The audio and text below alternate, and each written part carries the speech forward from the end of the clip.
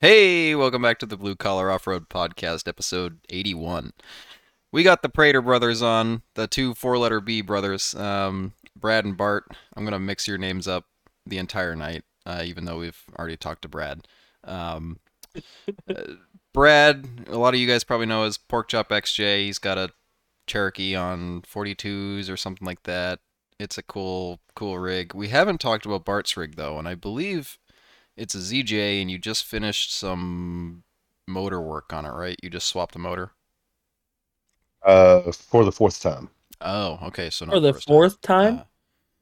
Yeah, there's a couple things we want to cover from Bart's rig to some interesting happenings at the meet and beat, and then I guess we'll see where it goes from there. But I think we want to hit on Bart's rig first. So I guess how do you want to introduce us to your rig? What is it? What's it got going on with it? Why four motors? Do you just swap in junkyard motors like Luke, or are you doing like built motors and they're just not holding up, or what? Maybe he's just bad at driving. Well, Makes sense. it never really. I guess we'll even start with it's a '96 Grand Cherokee. It started life as a 4 liter. I did swap a 5.9 into it.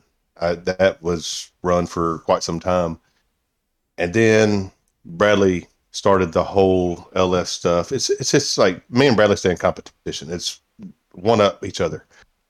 Anyway, so I decided to do the 5.3 swap, and the first engine was a uh, I got a donor vehicle. It came with the Holly System 5.3. It's had a stage three Brian Tooler racing camp or truck cam in it. So I put that one in, and before the Holly System was even tuned on it, it spun rod bearings. So I sourced another engine, put the cam in it, swapped the heads over, put it in, tuned the Holly System, and it made it to the trails. It ran a day and a half, and it spun rod bearings. So that went to engine number three, which I completely rebuilt, all new bearings and everything with a different cam. And I went to a standalone harness and a factory ECM.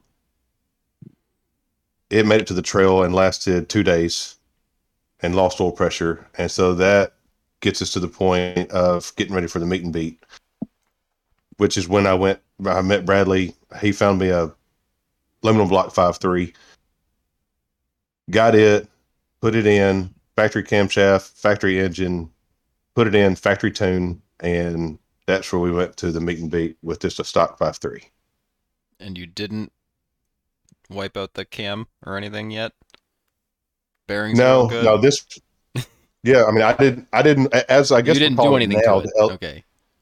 right, yeah, so Yeah. I guess now we're calling it the LS Magic. I didn't let the LS Magic out. We didn't touch Yeah. anything. Yeah. As soon as you start pulling and replacing bearings, and that is quote unquote letting the magic out of it, you have to leave everything 300,000 mile plus. You have to leave it exactly the way it is, the way it's found. It's happy like If you that. do anything, yeah, that's the way it's happy. I mean, GM put this thing together, 20 years ago.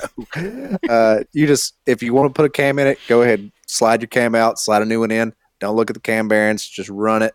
Don't do nothing. And that's what he did, except for swapping the cam. He didn't swap the cam, but he didn't let No, the magic out, and it worked. yep, it's a stock 5.3, and when I fired it up, it had like 50 pounds of oil pressure, and at operating temp, it was like 25 to 30. So that was the engine that made it to the meet and beat. And even though I don't know if I got a loose bolt or something, there was a rattle on it by the end of the meet and beat. We were pretty rough on the thing, but Man, that's how it goes.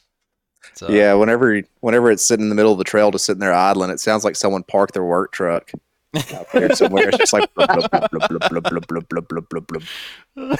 yeah, no catalytic converters, just what is Flowmaster Super 40, and it's definitely just yeah, it sounds like a work truck.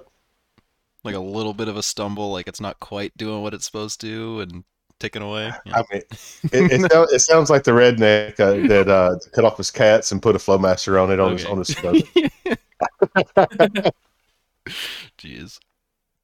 So what else is done to it? I know it's a 96 ZJ, but I mean, I guess uh what do you got for suspension? I know it's basically not a ZJ anymore. It looks like it's mostly tube.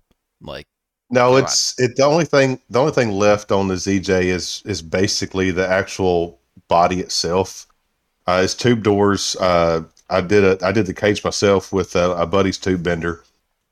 Um, After D White rear-ended me at RBD, the rear gate came off, and I did more tube work on the back.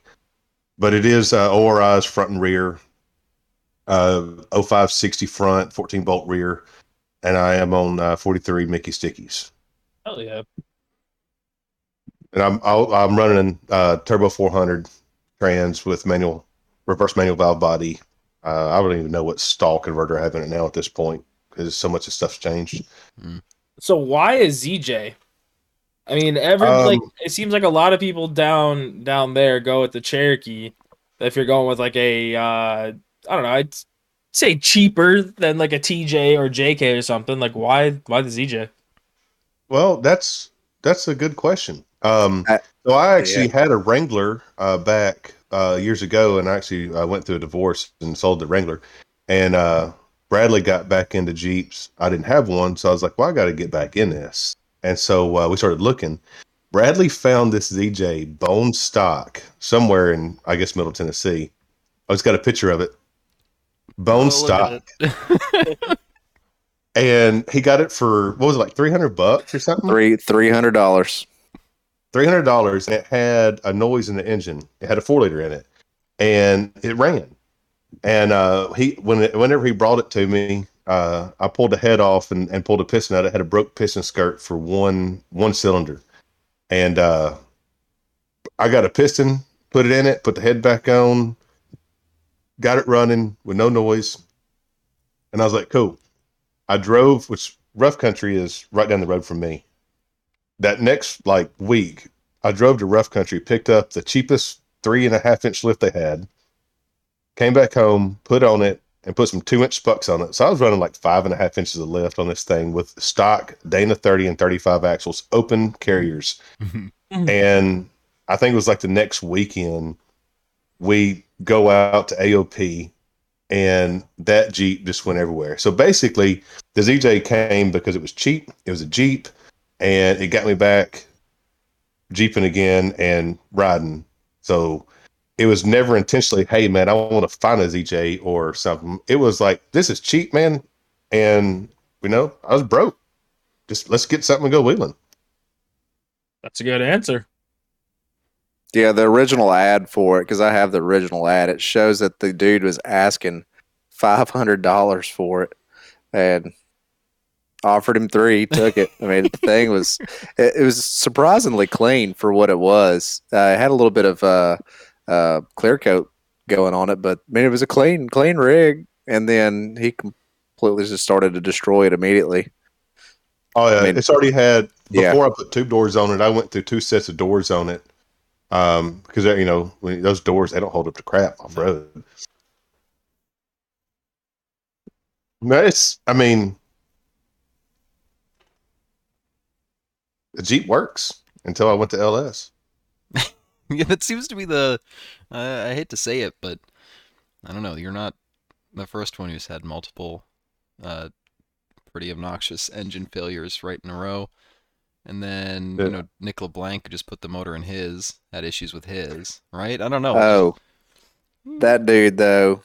I don't know how many people know this, and I don't know how open he's been with everybody. He had the limiter set at like 6,900 RPM. He said he put a sloppy stage 2 cam in it, and he says it was still making power at 6,900. And I thought that was too much, so we just left it there. And I was like, dude, that was too much. That is a lot. What are you talking about? That sounds like the perfect RPM to just leave it at. Yeah, and that thing's a 6 liter, I think, too. So they don't really like to rev like that. And yeah, so that was probably it. I think whenever I talked to him, I think that was his thought process as far as what. I mean, Okay. y'all could maybe ask him, but that was his thought process on probably why it went. But who knows? Yeah, I'm sure we'll pick his brain at some point while we're here. What's the Prater approved rev limiter for a 6.0 or 5.3 or a 4.8 or whatever then? 55. I think my 2-step is set at 65. It was set at 67 at one point, and Weren't you the Never one had. that we were talking about with the you have the 4.8 with the Hornet something rings or not rings springs? Don't you have No, now no, who's wait, mine's who's just a that? 5.3. It's got a cam and it does have a set of springs in it, but it was set at 6,700 there for a while, and I glowed the headers on it several times, and haven't had an issue. I have some lifters that are going down. You'll hear them anytime I start it up from when it's cold, but other than that, I've had no problems out of my engine. It can be at operating temp, and you shut it off for 5 seconds, and you restart it. Yeah, Those lifters make noise. yeah, that's on my to-do list. I need to put some lifters in that thing. Yeah. They're bad. My They're really my bad. first three engines was set at, I think, 64 or 67, and my fourth engine on the stock engine, I think it's set at like 6,000 or something. It's not even up that high. Yeah, it's stock basically. I put So, it at oh, sorry. Go ahead. no, I say I just set mine at, I think, 6,000, and my re-enables at like 10 RPMs below it. That was it. So what you're telling me is set it at 5999 and re-enable at like what? So it's Six Mine zero was zero zero zero. perfect. no, mine was my limit was 6,000. My re-enable was 59990. Yeah. Now, Huh. when you have that set further apart, is that where you get that really harsh, like traditional LS, angry sounding rev limiter? Well, it's just basically I don't like to hear a rev limiter where it's like seconds in between it re-enabling. So I've shortened mine up where it was only 10 RPMs different, so it's faster. So the re-enable is a da da da da da instead of being, as with John Moore, his is the worst one. Sounds Oh, like it's a bad. damn. It sounds like a what? Sorry, you cut out like right at the pinnacle there. Like an elephant or something.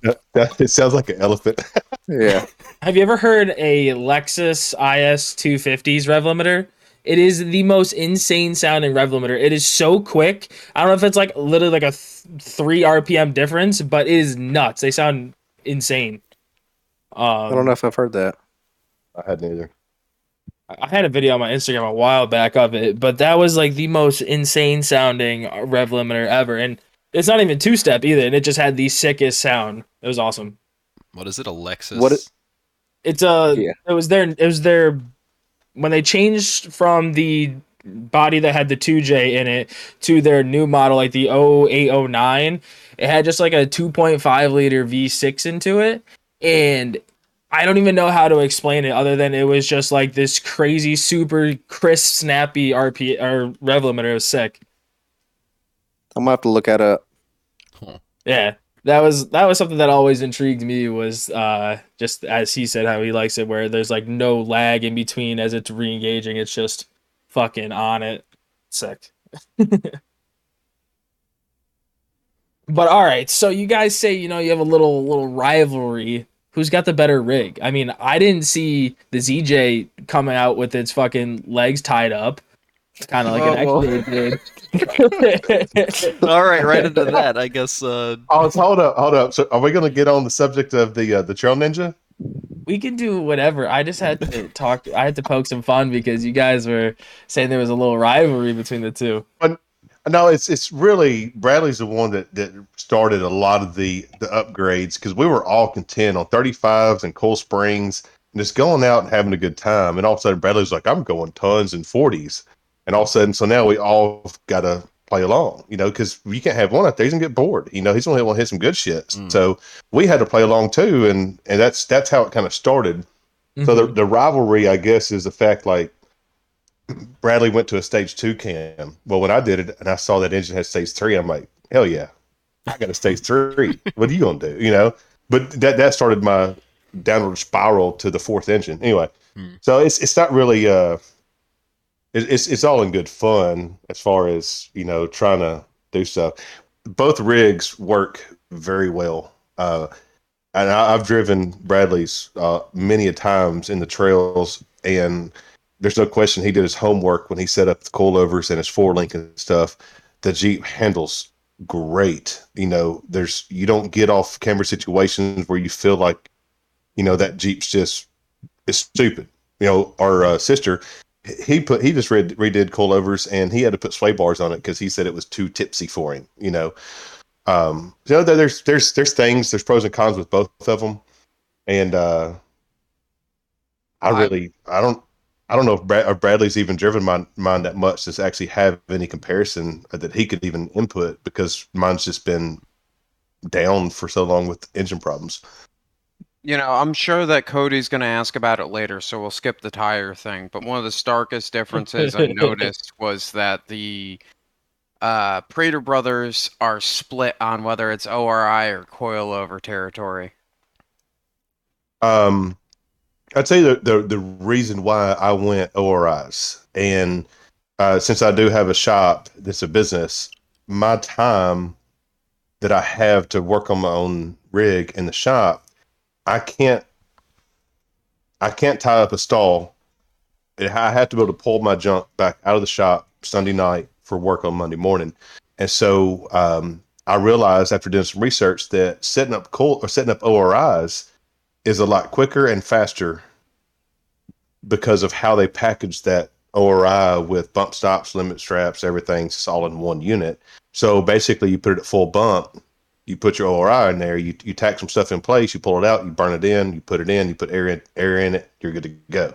So I went ORIs because of that, and also at the time I did front ones first, and I got those on Facebook Marketplace.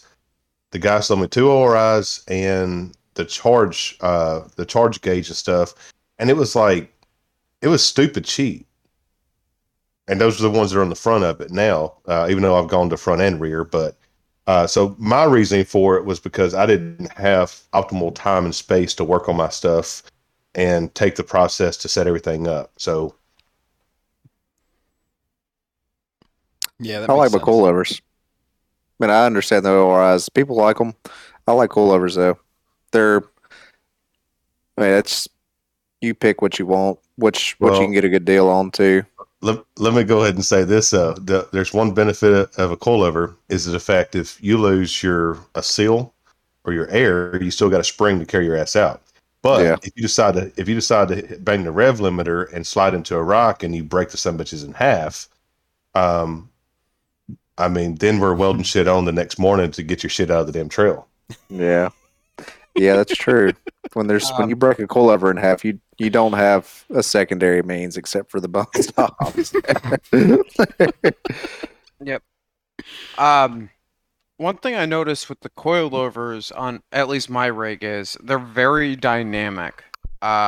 With how I've got I forget what it's called, Brad. You're probably gonna have to correct me on this, but the secondary rate adjustment. Yeah, Uh, you'll have a dual rate slider and then you have the adjuster nut that hits the dual rate slider, and you start working on just the lower coil spring. yeah, I've got You get a mine. real progressive spring rate change whenever you hit that. I've got mine set for about 2.5 inches or 3 inches. I forget which. But basically, once you've bottomed out on that, it gets a lot firmer. So it's been stupidly stable with that and with the 4 link in there.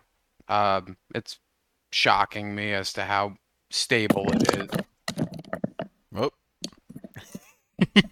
there goes You Brad. say What it's was that? shocking you? Did you say it's shocking you? oh, Compared man, to you excited me so much. sorry. Compared to the leaf springs that were in there, it's a fucking weird animal. It just goes. It kind of tips weird. It looks real sketchy when you're behind it, but it's fine.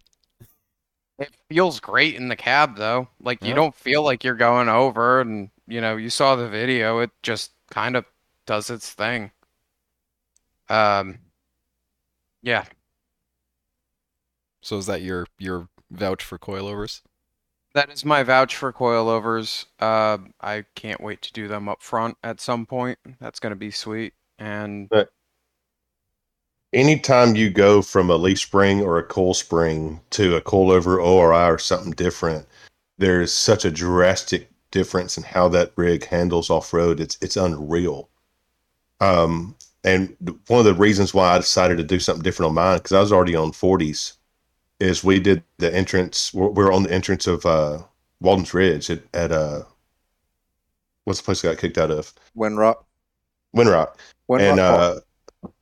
and I felt the push off whenever I climbed, and the whole rig just went off to one side. And I was like, I'm done. I got to do something different.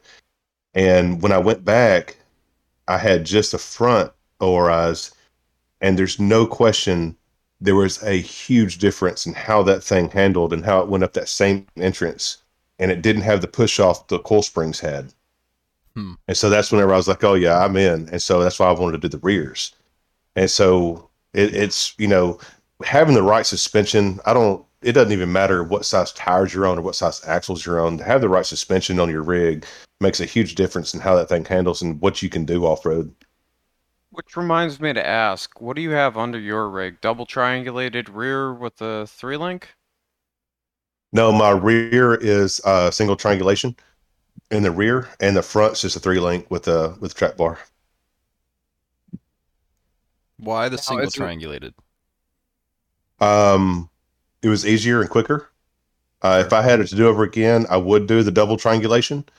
We were at Hawk Pride. That was last year.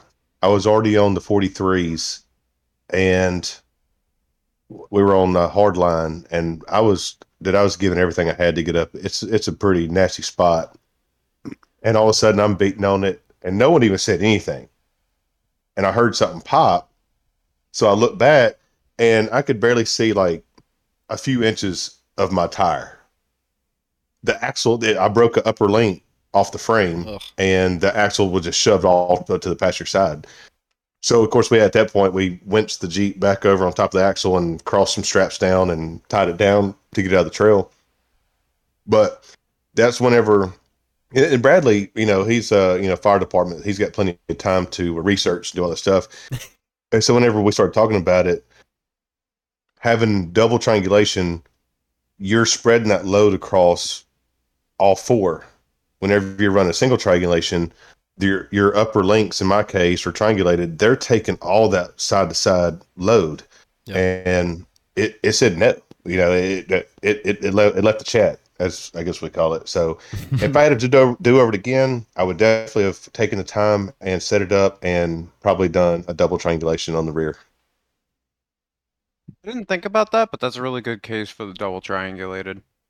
Yeah, It is. and when you go to a double two, you have a little more flexibility with how you set up a suspension as far as what kind of numbers you're trying to hit on, not necessarily like anti-squatting or anything like that, but when it comes to like your roll center and your roll axis. steer, roll axis, roll steer, all that, you have a lot more flexibility with where you can place those links and keep rear steer to a minimum, or if you want a lot of rear steer, you can add that to it. You have more flexibility to work with those numbers and get what you want in this suspension. Yeah, I ended up sitting at like 1.5 degrees of roll steer. That's but the good. return to center is really, really fucking where I want it to be. Mm-hmm. So I don't know what the standard deviation is on that. I just know where mine fell. I think if you're going to do a double, you want to probably try to get it as close to zero as possible, just for the fact you always know what that rear end is going to do. You don't have to guess, okay, it's going to rear steer, because like with the single, you could have a shit ton of rear steer in a single triangulated, and which people with man, it's left my mind. The Clayton? No, I wasn't thinking Clayton. It's trailing arms. Yes, trailing arms. People with trailing arms have a ton of flex steer, roll steer, whatever you want to call it. So I mean, you just have to know what your rear end's going to do. If it's back there, if you're dragging your rear end around, you just got to know what it's going to do. So that's just kind of something to keep in mind, really. Good point. Did you get way too technical because you've had so much time to research all this stuff? Yeah, and really, what you should do is put your links where they're going to fit and go wheeling. And That's check really the what numbers you like should 3 do. months later and be like, oh, okay, Yeah. cool. Oh, okay. Look how Yeah, that shitty I worked. did, or look how Yeah. good I did, Yeah. right? Yeah, because when you rip your cross member out of your Jeep and it goes through the floorboard, it makes it a bitch to weld it back on in the trail. It doesn't No matter what the doubt. numbers are then. No, yeah, because you're numbered. Yeah, it's like whose links art is it anyway? Where the links are made up and they don't even matter. So Well, when your roll steer is so bad, your axle's parallel to the body. Yeah. dude, you I ain't will. kidding. When I had the single triangulated, one thing I will say that was really annoying was it kept trying to like skate the rear axle over depending on which way that the tire was flexing out, so the rear of the Jeep would just creep out. On your leaf Yeah. springs? No, on Ducky, my ZJ. Oh, yeah, yeah, yeah. I had the Clayton kit in that. Was it the Clayton's a single triangulated? For ZJs, yeah. It's Oh, got like okay. these brackets that wrap around the frame. That's why when he said single triangulated, I asked if it was Clayton. It's not a bad kit. It's just meh. Yeah. But I didn't know we were going with that. So my actual lower link brackets are still the ones that I got with a rough country kit. And of course, the rough country kit for their lifts was just it was still a 5 link. Whenever I went to the tons, I what did I do on that? I ordered some brackets for my upper links to triangulate it, and I welded them onto those. And I think I ordered like 20-degree, link brackets or whatever it was. So I actually my triangulation and stuff I used was just a Frankenstein crap that I had laying around, and ordered some other stuff to make it all work. So mine wasn't necessarily a kit or anything. It was some stuff that I ordered, and I said I can use this and make this work and make my own links and stuff. So Hmm. all my links were custom made and stuff like that. Yeah, I mean, some of those cross members and stuff, like, there's doesn't matter what brand it is. If the brackets are I guess the link brackets are in the spot you want them to be in, or close enough, you can build links and make it do whatever you want. Yeah. So you want to tell us about your time at the meet and beat, and we'll get in Brad as well. Mine? Yeah. Oh, that was a shit show. Yeah, it was. So we got there, Thursday? Yeah, Thursday night. I think you got there a little bit before me. I think I got there about 9. You probably got there 7, 8, something like that. So Thursday, I don't even know what trail we were on. I think I got pretty sloshed. Thursday, yeah, we did. It was bad. We did, yes. I don't know what trail we're on. I don't even know what happened. All I know is that someone said that my drive shaft broke. I crawled underneath it Thursday night, and the drive shaft, evidently a rock got in the way, and it went in 2 pieces. And so we pulled it off the axle side, zip tied the other side up to the body, drove it back down, and Friday morning, Bradley had some DOM tube laying around. So me, Todd, Eddie, and I don't even know who all, we cut the ends off of my drive shaft and used Eddie's 110 flux core welder and welded the drive shaft up, made another drive shaft, and went riding. That was pretty early. We did that. Rode all day Friday. What happened after that? It was There was within 10% of being balanced for sure. It was. oh no, Oh yeah, Todd, things mint. Todd hooked it up. He's over there rolling it on the trailer, making sure everything's straight. There's no question you could drive this thing 50 miles an hour down the road and no vibrations out of this drive shaft. So the drive shaft's on point. So And it's quarter wall DOM too, and so it's better than his old one. His other one was 120. oh yeah, Like Oh, yeah. upgraded. He upgraded in the middle of a wheeling trip. So I guess it was it Friday that my relay failed on the fan? I can't remember if it was or not. I can't remember. I'm actually lost. I mean, there's a lot of It's all there are lots blurry. involved.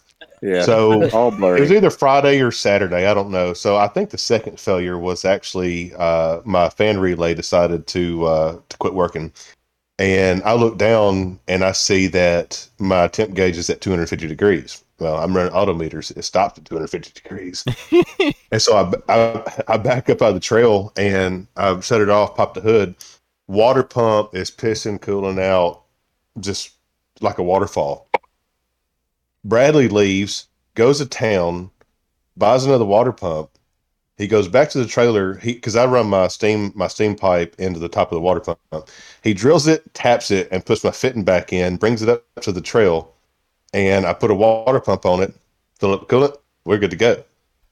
And so then it was. I think that actually happened Saturday, Bradley, but I don't know. I could be wrong. Yeah. But anyway, Also brought a 15-pack of tacos up there too, from Taco yeah, As you Bell. Taco should. Bell. Yeah. Yeah. Yes.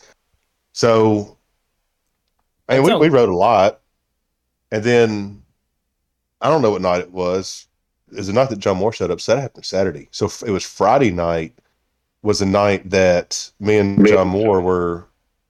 I don't even know what trail we're on. We're somewhere, and I gashed one of my tires in the sidewall. You're over So in we're the on the 50s somewhere. You're on 50 or 51 yeah, or something. You're over in the yeah, 50s somewhere on the left side of the park. yeah. We're over in the 50s. I gashed a tire in the sidewall. I had some plugs. I threw some plugs in it, some air in it. We let the 50s came back down. When I got back to the trailer, it was flat, and I was like, okay, I'm done. Bradley was the one that he was busting my balls so much about. Hey, he even called me a little bitch at one point because I Yeah, I wasn't trying did. to fix it the next I morning. said I said you're being like our sister Brian. Yeah. Anyway, so I finally said, screw it, let's do this, and I shoved like 25 tire plugs in this gash. I used D White's. He had a little fire starter for his Commando Joe. I'm over there heating up my tire and the plugs using a rock, smoothing out the plugs, trying to make this thing seal up. It's sealed up.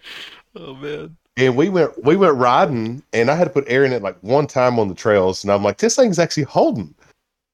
And that's when Saturday night happened with Bradley and the Trail Ninja.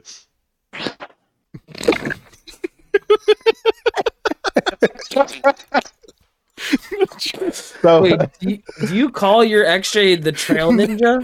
No, Oh, okay. That just threw me off. So my bad. Nope, I know where this is going. so when Bradley decided to take his rear axle out from underneath the Jeep, everyone was done. They didn't want to ride anymore. Well, we're already, I don't know, 20 something beers in at this point again. And so Bradley's like, I'm not ready to quit riding. I'm like, well, let's just go. So we hop in my Yeah. Jeep left with a my brand new junk water pump. splattered in the middle of Trail 41, and I was like, "Bart, you got any passengers in there?" He's like, "Nope." I said, "I'm getting in. We going riding."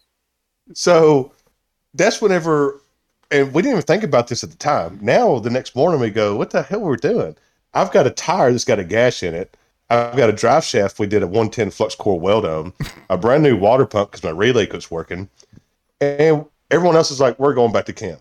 Me and Bradley hit, I don't know how many trails, A bunch. and just beating the crap out of the ZJ. And it just kept taking it. The whole damn time, though, I'm asking Bradley, I said, hey, is there still air in that rear tire? He goes, yeah. No, we get back to camp. The tire's flat. We done knocked the plugs out of it. It ain't hold no more air. So It was completely flat, like 100% flat. The thing is, I mean, the thing's wide. And every single time he would ask me, I'd look out the window and I'd be like, "Yep, looks good to me." I couldn't see the bulge of the sidewall that's sticking 6 inches out beyond the tire. we're coming down Area 51, down one of the trails in Area 51. And it's steep as shit. Coming And I down the keep meat asking- meat of it. That is the meat of Area 51. And I'm sure going, is the tire good? Because I mean, that could make a difference how the Jeep handles or not. Who knows? Yep. And he's like, yeah, the tire's good. And all of a sudden I'm like, I reach over, I grab my shoulder harnesses, and he goes, oh shit, we doing this? I said, oh, strap up, buddy. We did it though, all by ourselves. So even though with all the failures I had, and with a brand new or a junkyard, engine that was just put in. I made the full ride, and somehow or another it held up with a lot of band-aids. So Yeah. I actually I think I went where everybody else went. I think I was left out of a couple trails because of whatever, but hey, we had a good time. We sure did. And we did pretty much everything you were not supposed to do when it comes to wheeling on Saturday night. Don't wheel by yourself, especially don't do anything sketchy. And what did we do? We Hey, did. you guys were together though, at least, you know. So if We you're gonna were, die, yeah. make it a holiday at least, right? Yeah, right. Yeah, man, a good date on the calendar, you know? So Exactly. we did So it. what actually happened to your Jeep? Like what went on? Like I know you snapped off a few things and like I don't know, like threw a coilover to the side or We've kind of been something, but teasing about it the entire time. Yeah. So I'll go ahead and like preface Bradley, this. Bradley, you got to start from the very beginning. from the Oh very yeah. beginning. Yeah, So I'll who's start. Okay, older? We gotta start there. Who's older? I'm older than him. Our sister's older than us. So. Okay, so He listens sister's to this, born. he's gonna be so pissed. He's gonna Hold be on. Oh, this, Let me get from the beginning. Sister's born starts with the B. Yep. Bart is born starts with a B. Right? Yep. Bart's first. Yep. And yeah, then I was the Brad. Okay. accident. Oh, sweet. Me too. All right. We'll skip ahead a few years. So then this weekend you show up. What's the vibe? You happy to go wheeling? You already drunk? Well, truck's upside down. What's the we said start from the beginning, so Oh yeah, I mean everything was good. You know, between the last time I wheeled, like a month or so before that, uh, took it out. Everything was good. All I did over that time is I touched up a few welds that I found that were cracked. Did a bolt check like I always do, and that was about it. And get to AOP. Everyone's having a good time. I'm having a good time. We go wheeling. Um, Fast forward a few days. Saturday night comes around. I had a lot of Miller Lights and seltzers and hot dogs and Tippy Cow and all that. And we're like, hey, let's go around Trail 41. I guarantee I've been up Trail 41 100 times. Easy. And so I'm leading. I forgot to back up just a smidge. Luke said, "Hey man, do you mind if I hop in with you?" I'm like, "Of course, I just hop in. I don't care. You throw your cooler in the back. It don't make no difference to me." So we're cruising up through there. I'm hauling ass like I always do. Shoot down 41. Get up to the hard section. I don't always take the hard section. Just kind of depends on the mood I am. But like I said, hot dogs and Miller Lite, Tippy Cow, make you do some stuff you don't always think you do. So get up to this hard section, and I'm giving it to it. Bart said I was hitting two step, and I was going up it and just sliding right back down. And I did it one time, and I heard nothing when I slid to the bottom. No pops, no nothing. And I looked out the window, and I or window, don't really have a window. Looked out the door, You looked said back. mine had windows too. Oh, did I? Yeah, I did, didn't I? Yeah. Anyways, looked out the door, and I put it back in first gear, and I started to give it gas, and I heard Bart's yelling at me on the radio, "You're broke, you're broke, you're broke." And I'm like, okay, yeah. And I look out the window, no tires are spinning. And I'm like, oh, well, no rear tires are spinning. I'm like, okay, yeah, broke a drive shaft, something like that. So I go ahead and just decide I'm going to go ahead and gas on this thing and see if I can pull up out of it. No, that was the wrong answer. And so we all got out and we go over there, and I couldn't remember at the time my 4-link cross member in the rear was still somewhat. It was still there. No, I no, It think you was broke the no, link. no. Link didn't. Well, the link did break, but the cross member was still somewhat there. It was yeah, that's what I up. thought. It was still up. But it was Yeah. broke, and yeah. Yeah, so the cross member, my 4-link cross member in the rear, was still somewhat attached to something. I don't know. I didn't really look. So I guess we decided we were going to try to winch it out. And I No, guess hold up. Hold up. You missed a very important part. oh, yeah. So during all this, we're sitting there, poking at it, stuff like that, looking at it, telling jokes, drinking beer. My passenger disappeared. Just Fucking trail completely ninja. trail ninja. Like, And I got to apologize. I was fucking in it. Oh my god! I was really surprised that they didn't come and like the trail ninja just like take all my beer and just like roll out or something. Like everything seemed to be still there. Like trail ninja gone, vanished. He put on his black suit, his little bandana around his eyes, gone. If it would have been Mortal Nowhere. Kombat, someone would have gotten finished. All I know is that we're sitting here looking at the carnage, and all of a sudden it's like, where'd he go?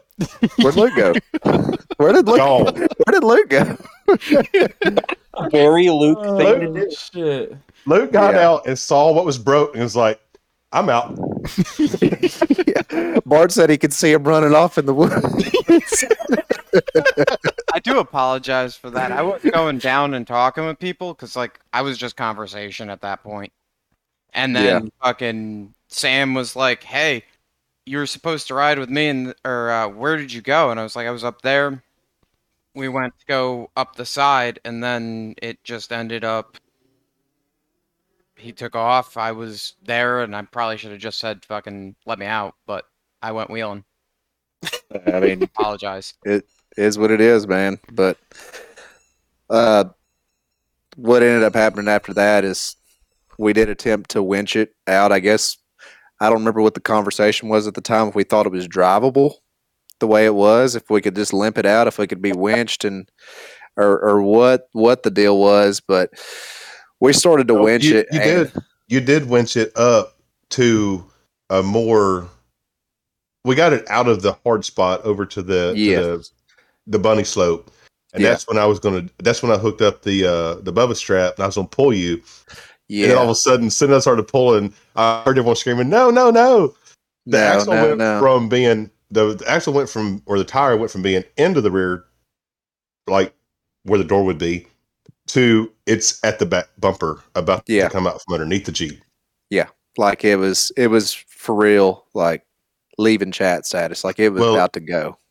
Well, that's when the cross member fell down more, and it caught a rock, and we're pulling the Jeep, and the cross member was like, "No, I'm not going with y'all."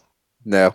So basically, two link mounts, the upper link mount and the lower link mount on the passenger side, were sitting on the ground. Like they completely broke off from the frame.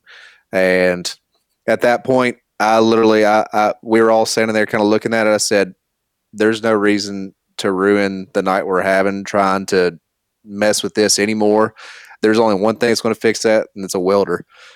There's nothing we can do to this thing to get it out without tearing everything up. So that's when I hopped in with Bart, and Brian decided that he and his old lady were going to go back to camp and go to bed, and I guess that just left me and you, right, Bart? There was no one else with us, basically. So it was just like, we're going to keep riding. So I was like, so we cruised on out of 41, and I said, fuck it. Keep going straight, hit upper 41. I already got it all mapped out in my head. We're going to hit some good shit. And that's when it started raining, and we still just kept riding. I forgot about that. It did rain. We got wet too. Yeah. Yeah, that was whenever everyone else left, and me and him kept partying with my broke ass Jeep. Yeah, with no air in the tire. So we wheeled. I think we ended up wheeling. It was probably still 2:00 in the morning. We came back down the mountain, and Jonathan and Casey were still at the pavilion, weren't they? And we sat there and talked to them for a while. That was the same night that some dude walked out of the woods and needed his junk flipped back over, wasn't it? No, that was the night before. If I remember right. Yeah, that was Friday night because I drove my junk up to that. Oh, that's right. That's right. My bad. Yeah. Oh, that's right. We stayed at the pavilion. That's what Jonathan's got my Yeti koozie because we sat out there and hung out at the pavilion. Yeah, we hung out there for a while, and finally, I think at one point it's like, hey, we got some work to do in the morning, so I think it may be time to go to bed. And that could have easily been 3, 4 o'clock in the morning. So we didn't It was So we because didn't we were quit. down there. Yeah, we Um, didn't quit. We ain't quitters. So no to basically take a rear axle out from underneath the Jeep and then hop in a broke Jeep and keep riding in the rain. No, we definitely know how to do it. yeah. So I guess what ended up happening after that, next morning, we get up. I don't even know if we made breakfast or anything like that. And we cleaned up. And the first thing I'm thinking about is, okay, I've got to start getting some supplies ready, straps, welder, generator, and got all this stuff. We got most of it loaded up in the back of Casey's Comanche. Luckily, we did have a truck there. That made that super easy to be able to load stuff in the back of that. And went up there and basically cleaned off the frame the best we could and welded those link mounts back on good enough to drive out. I think, let's see, Brian, I think, towed me part of the way, all the way up to the top of 1 or 2, trail 2. Towed me up all the way to the top of trail 2, and we unhooked the strap, and I drove it the rest of the way out. But uh, ended up being I don't, honestly, I haven't even looked at the thing since I unloaded it off the trailer, since I got it home. At least one coilover shaft was broken. A lower eyelet was broken on the other coilover. Probably at least one lower spring, maybe 2 lower springs. They got pretty beat up. So I've got to get my coilovers rebuilt. And Hey, give Radflow a call. I don't know if you remember us talking at the pavilion, but I had a air shock go through a fire, which was caused by me, and they sent me a seal kit for it and some extras like stuff, Schrader valve and yeah, backs and everything, and I had it in 3 days. yeah. Yeah, I haven't decided if I'm going to attempt to do it myself or just take them up to Wide Open Design and drop them off and say, whatever's wrong on them, make them right. I haven't quite decided that. They're obviously they're off the Jeep. We had to take them off to get it off the trail, but it's just a matter of me taking them somewhere or putting them up on the workbench and figuring it out. I've just been so busy with other stuff here lately that haven't really had time to think about the Jeep. And now here we are. We got a ride most likely coming up in July, or that date is to be determined. And uh, it's like, oh damn, I've got work to do now. So I've got to get it back up and running. I hate having something that's broke. So it's just one of Well, those things. Got to get in, I've got a dig my hands into it at some point. I've got a 4 hour round trip to go get my tire vulcanized. If you want to trade jobs, I will happily do that with you. No, no, I'm good with my. Yeah. They said it costs $80 to have my tire vulcanized. I'm definitely good with Yeah. that. That's not Yeah, that bad. I talked to the guy with Diddy's big block race shop. He does a lot of coilover tuning and rebuilding and stuff, and he said that a shock shaft alone is $100. Jeez. So yeah, then I think he said Oh, like a lower man. eyelet's like $40. So I mean, you're already looking at $140 for minimum just to get the few things that are broken on them taken care of. But Then but springs will have to be. yeah, the passenger rear springs, so those summits are foobarred. Yeah, I think they are. At least the bottom one is done, I would say. The It upper was in the one may shape be of a okay. U. Yeah. Yeah, I'd say that the bottom one is most likely done. The upper is probably okay, but the bottom one, I'd say it's pretty safe to say that thing is done. But, it's crazy because that 4-link had been in that Jeep for literally probably 4 years. And I don't know if it was 2, 3 months ago, I found one crack in one of the welds that holds that cross member to the frame. And I was like, I better fix that. So I actually did. I ground out the weld, gouged it out real good, burned it in real hot. Everything was good. Didn't even paint it. I didn't want to see. I wanted to be able to tell if it cracked again. And I don't know what it looked like before we hit Trail 41. I would assume that it was probably already hurt, but it is what it is. I mean, it happened. So got to make it right at some point. So, what's the plan for making that thing right? Uh, basically everything we did on the trail to get it out needs to be undone. So every bit of welding that we did to get it together needs to be unwelded. So I'm going to cut everything out, all the welds out that we welded in there, cut all them out, redo that half of the cross member, and then I'll probably just beef up my original design, which it was tied into the cage in the center. So it wasn't a slouch. It just didn't have any support front to rear out close to the frame. So Okay. it just needs some more strength around the frame area, really. So you think it just Because the sheared frame sort was of off, or yeah, rock hit because it the frame was front to the back frame enough was that it? yeah. So the frame was undamaged. It ripped welds in half and everything clear off the frame. Huh. And I think mostly it was not enough support front to back. About, if I were to say, 6 inches inside of the frame, that's probably the area that needs some support front to rear, both sides. Makes So, sense. on that note, would it be possible to run a piece of dom through the frame rail, um, and then tie the inner and the outer sections of the frame rail together with like a sandwich plate around that dom? I wouldn't think that that's not out of the question. It could possibly happen. The cross member itself is 2x6 quarter wall, and it was Yeah. all welded. It was all welded to the inside of the frame. So if you possibly could do that, yeah.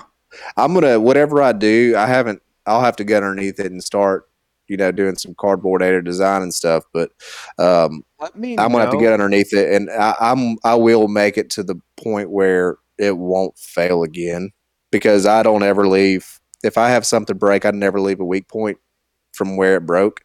So I'll get underneath there and I'll plan something out, and I'll get it way stronger than it was before. Yeah, when you break something, you're definitely going to upgrade what you broke to make it better, Yeah, so it doesn't happen without again. question. Without question. I don't believe in fuses. I want everything to be as strong as it possibly can. Well, keep me in the loop on that because I think that where I'm working, they're going to be scrapping some 1.5 inch by, I want to say, 180 dom. Yeah. So what we could do would be I could set up a CNC program and run a whole pattern, cut off some stuff in a lathe, and then have whatever the width of that is, plus the extension outside of the frame rail to a tie-in plate that you could just cut to fit. Yeah. Yeah, I mean nothing's out of the question at all. It's just one of those things. I got to take the time and Yeah. roll underneath that thing. Which I was another thing too is I was pretty sketched out because I don't have like hydro bumps. I have some big rubber cushy, or maybe they poly, but they're super cushy big bump stops, and those things are set up whenever that thing's at full bump. It's about a half inch from the transmission cooler, because the transmission cooler is mounted through the floor in the back, and it is like literally about a half inch from the cooler.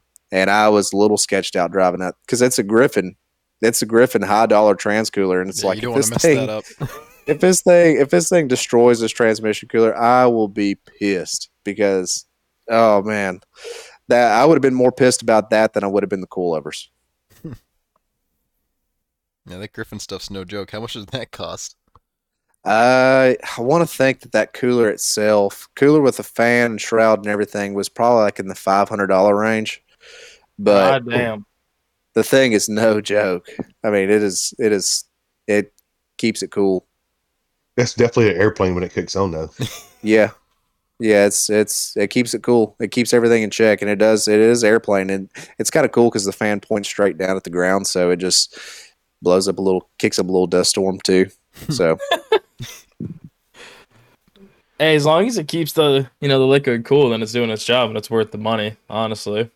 yeah, because I had problems. I was running like a Dural transmission cooler with a fan on it, and I think it had like an 8-inch fan, Hmm. and I was overheating that transmission easy, easy, super easy. And I stepped it up to this one, which has a 12-inch fan on it, and it's a Spall fan. If y'all know anything about Spall fans, they're the best there is, really.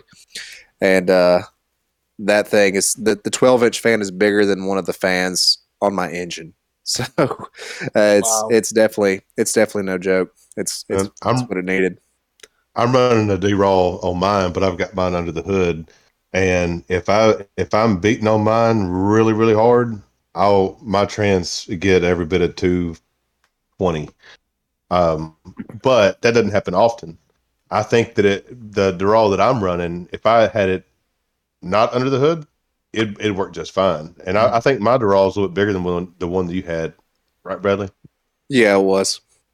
Okay. Yes. I mean, mine's a good size, cooler assembly, but being under the hood with the headers and everything, I probably need to move it. Would wrapping Yeah, the that's headers help? I thought about that, and I would like to probably try to do that. But knowing me, I'm probably just gonna say screw it until something breaks, and then I'll make the change. Yeah, I feel that. yeah. I've never seen a huge difference in wrapping headers myself. Like I wrap like all my downpipe and everything that runs right next to the floorboard. It still gets stupid hot. I mean, crazy hot. So I don't know how much of a difference it makes. It does help keep fires at bay on it. If you get power steering, transmission fluid, or something like that, it does help with that. But I need it then. yeah, yeah, you do. Really, that helps But it? I would have thought it would kind of be the opposite, and not that it would catch on it's fire, but it would sort of just it's soak it like in. it. Yeah, it does soak in there. It'll keep burning, but it's almost like the fire does not get as big and as flash nearly as much Hmm. whenever Okay. it happened to me. I got transmission fluid on my downpipe and it burst into flames, and it was not nearly as big as I've seen other fires on exhaust from transmission fluid or power steering fluid. Good to know. Yeah, that's definitely good information. It'll keep a rig in or one piece. Yeah, yeah, it's sad whenever you see one burn. It's it's not the kind of Probably weekend you one of the want. worst. At least with the roll, there's a cool story to it, but there's never a cool Yeah, story when it's like, yeah, I lost a hydro line and lost the Jeep. yeah, and It's just completely stupid lost it. shit. Yeah. Yeah. Yeah, and you think about like power steering coolers and power steering pumps and all that stuff that runs right next to exhaust. It's just like, dude, I mean, the potential is always there. Yep. So on a more upbeat note, with the ZJ, what did you end up doing? Because we're on the subject of headers. For the headers, are they like Novox or? So the donor Jeep I got was a TJ, and the guy had already welded in the frame side mounts and had the engine side. I'm not sure which. I don't even know what actual kit it was, but it was the LS swap kit for a TJ. So they are shorty center dump headers. So whenever I fabricated everything, there's nothing out there for ZJs that I know of, and I think after I got on a few Facebook pages, there's some people that are starting to possibly make some production stuff for ZJs for LS swaps.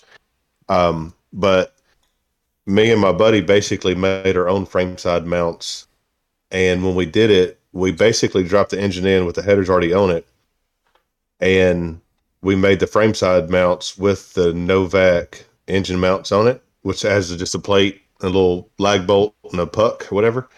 And we made my frame side mounts. I mean, you really couldn't do it any better because I can pull off the intake, unbolt the transmission, and I can pull my engine in and out with the headers on it. But they are shorty center dumps. Okay. I was curious about that because that was something that like back when I had a ZJ, I was thinking about because I had the 5.2 in it and I had some ECM problems with the VATs that Mm-hmm. just kept coming back and it was like cutting short in the purple door wire and I never found any info on that and I scrapped that rig so it just slipped my mind. Or was it engine to shut off? Yeah, yeah, it would run for like 45 seconds and then they would just die. Yeah.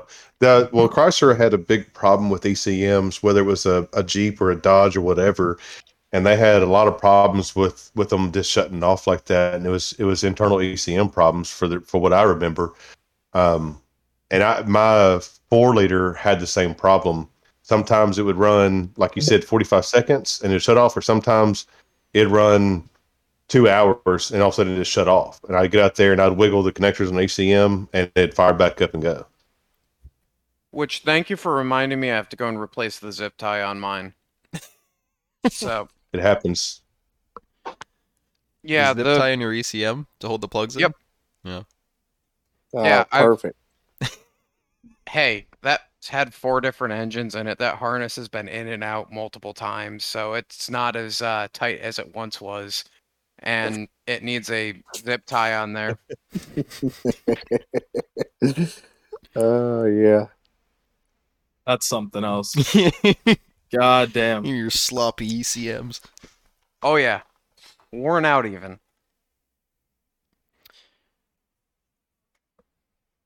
Tire question, Cody. Hit us with that. I was just getting into it. So usually I ask this question to people who are running DOTs. Anytime I ask it to people who are running stickies, their answer is always kind of skewed.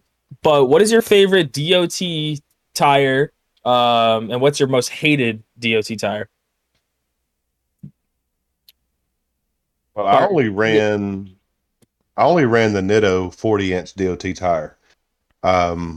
Before that, I ran on 35s. Hell, I forgot. Firestone, Destination MTs, and you ran some BFG KM whatevers. The KM3s, yeah. KM2s, KM3s, something like that. I ran 2 different 35s, and then I went to the 40s with the Nittos, and I really don't have any comparison since I only ran that one set of 40 inches, and I went to the 43 stickies. But so you really can't compare the two of what I have on tons. But it's definitely going from a 40-inch DOT to a 43 non-DOT. It's a completely different ballgame. But you can't. I really don't have much comparison on stuff like that. So what you're saying is your favorite DOT tire is a Thornbird? Yeah. Oh hell no. Oh man. No, I don't have one. I mean, I thought the Nettos worked great. I was running the Trograps, and I thought they were great. But when I went to the 43 Mickeys, that was a complete game changer. So, I didn't run 2 different set of 40-inch, DOTs to actually have any comparison. Yeah, I think Bradley's kind of in the same situation. I really did like my Coopers when I had them. I thought they were a great tire. They were great on road. Because if you're talking DOD tires, you got to think about at least what they do on the street too, because it's what they're for. But my Cooper's soft, which I was always surprised. I never cut a sidewall down on them, but I like those tires. I really did. I would consider putting them on a different rig. I mean, not the same rig I got now, but one day I would consider that tire again for sure. That's how I'm feeling.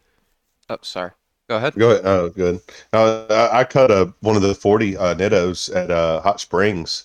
Just hit a rock just right, and I busted a sidewall in one of those 40-inch Nettos. But I mean, those tires did do good when you go from a 35 to a 40. You're the first person I've heard of cutting one of them. Like that we've talked with directly, I should say.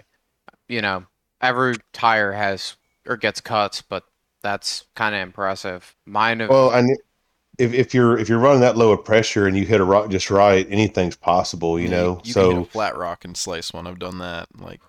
Yeah. And I remember the trail, and when we were there, when me and John Moore were there for New Year's, we hit the same trail. As soon as I get to the top of it, I go in my mind, I go, oh shit, this is where I cut a 40 last time I was here. And I'm on 43 Mickeys, and I was like, so I was taking it real easy, making sure I didn't hit that same rock and do it to 43. And then lo and behold, I do it to one at AOP, so I mean, anyway, it sucks. Yep. Yeah, the tire lottery is sometimes not it can be harsh. It's not a winning game. You have to at least follow it up with what your most hated DOT tire is. Me? Yeah. That was his question. He says, what's your favorite and what's your least favorite DOT tire? He words it the Yep. worst possible way every time, and it Then confuses people, suck but it's my fine. fucking ass, Graham. I don't know how else you want me to literally word it. Your Do I least have to favorite and spell it most out? favorite? I don't know. Like most favorite and most what hated tire is do you just hate? What harsh. tire do you fucking like? I don't There you fucking go. know. My, Jesus. I never ran them. Patagonias. I can tell you that they suck. Yeah, they do. There's no doubt about that. Those tires do suck. And it's like I Are they think I not- said whenever y'all ask me, the only people that say that they like those tires are the people that are getting paid to run them. There's no doubt about it. Aren't they producing a non-DOT Patagonia now? They are. Yeah, Black They have Label. been. I could It see still them sucks. working out west. That's the Yeah. only place that I could see them working. Because, like, I ran them in New England, and it was just a constant series of letdowns and watching Cody's taillights while I'm on 40s and he's got 35s. Yep. Yeah, and you know, as far as Patagonias go, it really surprised me. Matt with Bleeping Jeep, he put some on his Scorpion, and I'm like, dude, do you not realize where you wheel at? And you put because you probably were giving them, he's giving some Patagonias, and you literally put them on those, and you live 30 minutes from Windrock Park. It's like, dude, that ain't gonna end well. But No. That was only a sponsor just to get that Jeep back on the trail for whatever he went, and he's Probably. about to make that Scorpion phenomenal with that rear steer, and you already know he's going to Yeah. a different tire. Yep. yeah, I would hope that he would, but he just put them on literally 2 months ago. Yeah, that's a good thing about I- sponsors. Yeah, gonna say, man, I can't- he took Treps off. He took Treps off and put Pats on. Like what? That's rough. Oh, what? man. Yeah, Yeah, but That if you're ripped getting us all. paid, it changes it. Like even if they suck, you're still getting paid to run them for a free set of tires. It's hard to complain about that. I don't know if you could pay Yeah. your own tires like that yeah, though. Matt. If you're listening to this, you know Exactly. we still love you, buddy. Yeah, we love you, buddy, but you shouldn't have put them tires on your rig because they suck. I don't know. I haven't seen anybody run the stickies. So to be fair, I can't really talk shit about them. I've only seen people Josh. run the. Greenleaf. No, I don't think he ran again. Pat I haven't. Stickies. Yeah, he Yeah, had did. Pat Yeah, he Stickies. did. Oh, Yep. okay. And he ripped 2 sidewalls and ripped them right off. Yee. But again, Yeah, you know they're no different. You know the sidewalls are probably no different. It's probably just the compound's different. yeah, most likely. And that would be the But only carcass saving is probably the grace, same. if the compound was like magic, like a crawler compound that Yeah. doesn't even need tread to function somehow. Yeah. So I think I the don't only know. way you could make them work is if you were to cut out like the center of the tread blocks all the way around that tire, almost like an Athena cut or Etna cut. well, if you just made all those sipes on the thing way more aggressive, like you might be able to get something out of it, but you're probably cutting half the tire off. Yeah, but if the sidewall sucked that bad, you're probably not saving it. So Yeah, true. Yeah. I don't know. Milestar, if you're listening to this, I'm terribly sorry. If you were thinking about sponsoring these people, We wouldn't take it.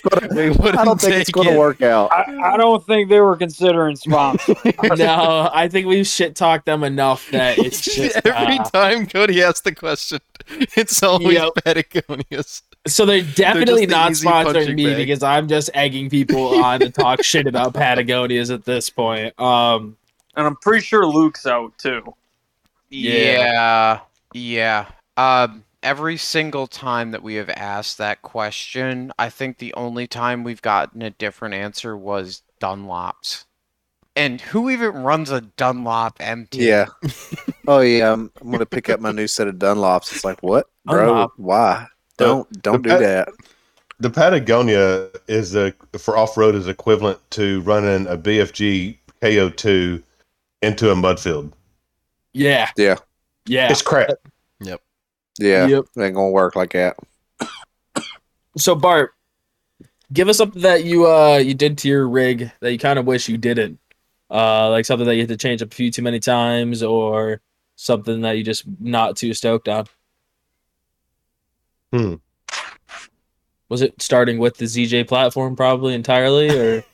Honestly, No, I'm actually happy about having a ZJ because of what I've done to it. That people, I get a lot of feedback from people. It's like, damn man, it's a cool rig, or damn, you got a ZJ and you did this to it.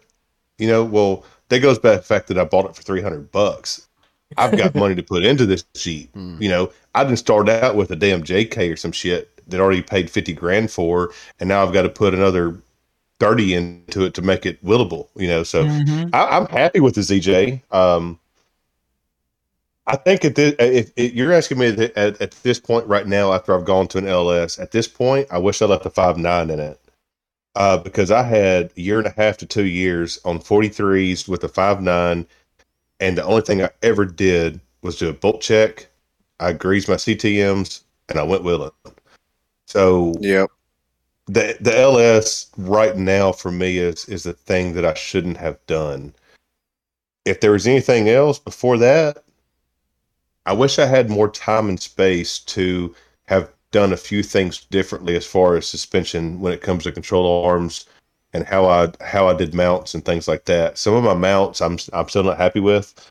Um, I screwed up on the rear upper link mounts on the axle, Mm-hmm. and so during certain situations off road, my control arms, or actually my jam nuts, will actually contact my truss, and so whenever it does that so many times, it loosens the jam nut, and I'll get some bumping, some thumping, and stuff like that. So it's real small things. There's a lot of things I still need to upgrade. I need to change as far as like my cross member, my trans cross member. I've definitely got to change it. My belly height isn't big enough or tall enough. So there's a few things, but for the most part, I should have never went to us. That 5.9 was doing work. It was lacking power, but I never had an issue getting up any trail. I mean, if as long as it wasn't something stupid or it wasn't too slick, the Jeep went. So, if you were looking at it from coming from a 4-liter to going to an LS, would that have been a different story for you?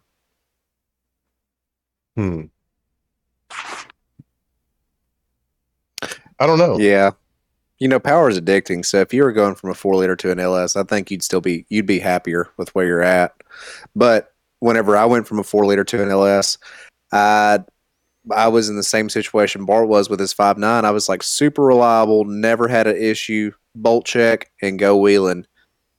I could just about go wheeling every weekend and never have an issue. And I knew that going into my LS swap, I'm like, I could potentially start having problems now. Thankfully, I haven't with the LS, but it's like you have to trade off something. Do you want more power or do you want to just still be reliable?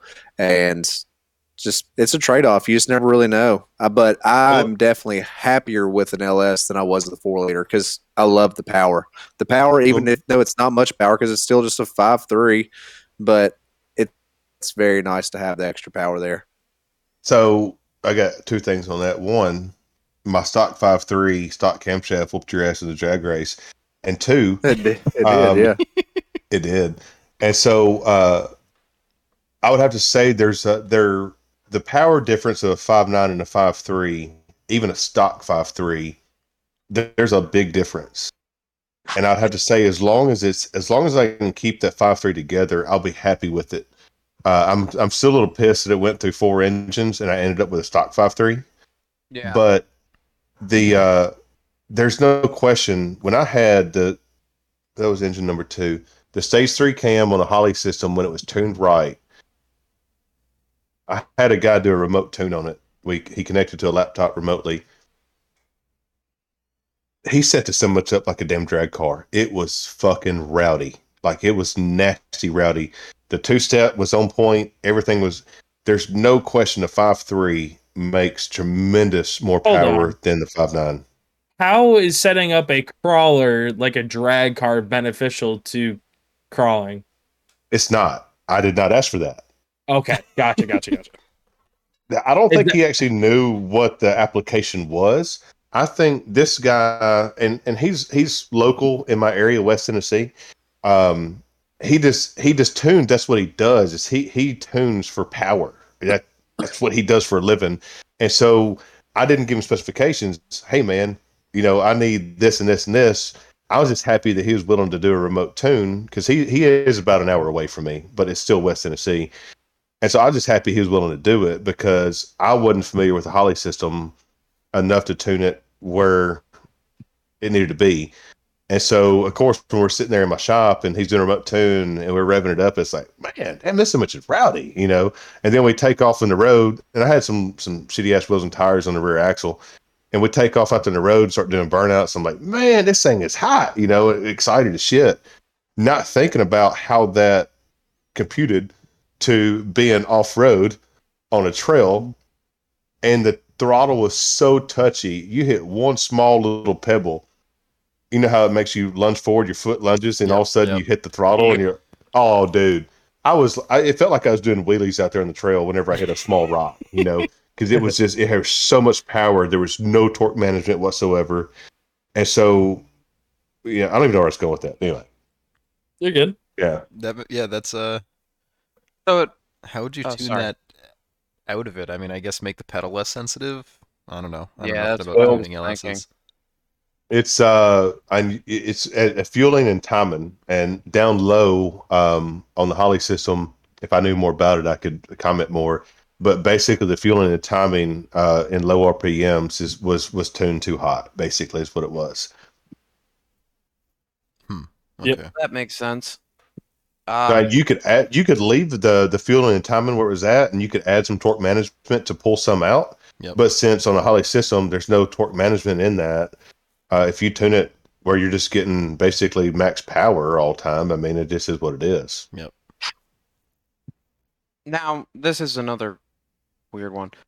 With that Holly system, was it drive-by-wire or was it drive-by cable? Mine was drive by cable. There are Holly systems you can do drive by wire. But mine was set up by cable. All right. I was just curious about that because even with my setup, I've noticed that like getting back into it when I'm just cruising around on the trail, I'm bumping it a little bit hard, not meaning to. That's And because your then when gearing I'm isn't low enough with the manual. I don't think that it matters that No, it much on like does. blues and It greens when you're does. just cruising Everything. Every around. little thing. With Are the you running a manual, Holly you. system? No, I'm running a factory 4 liter. I'm putting information together for Oh, okay. I eventually I'd like to do an LS.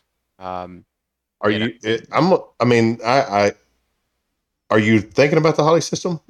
I was, yeah, because I know a couple of people that have experience tuning it, so I was, but hearing your results, that's not ideal. Well, And my thing is, and I've told this to many people, and I can't sit there and 100% bash Holly because I'm an old school tech. I'm looking at scan tool data because that's what I do for a living. I can look at scan tool data, look at O2 sensors, and things like that, and I can read data and understand what the engine's doing.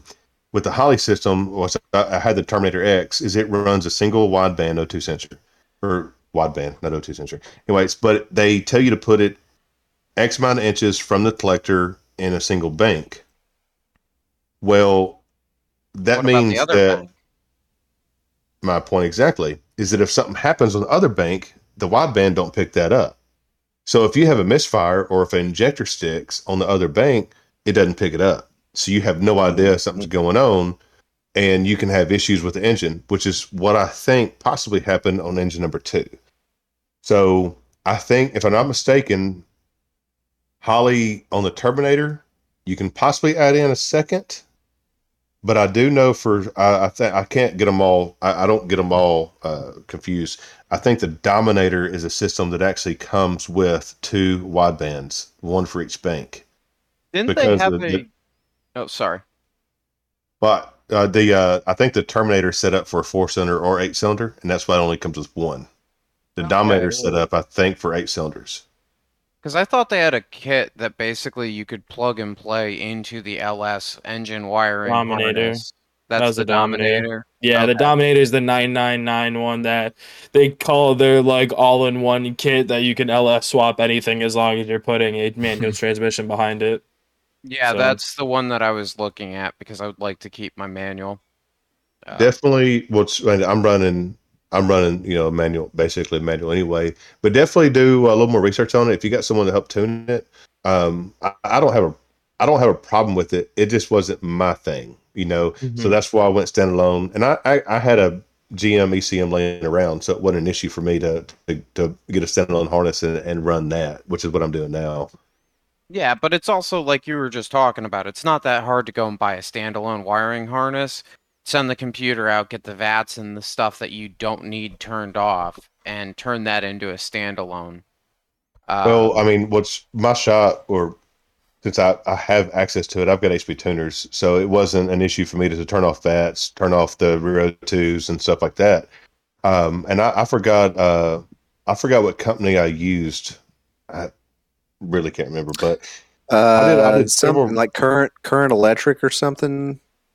I don't know. I had to look it up. I can get back to you Current on that. performance. Yeah, there is a really Something good fuse performance, panels.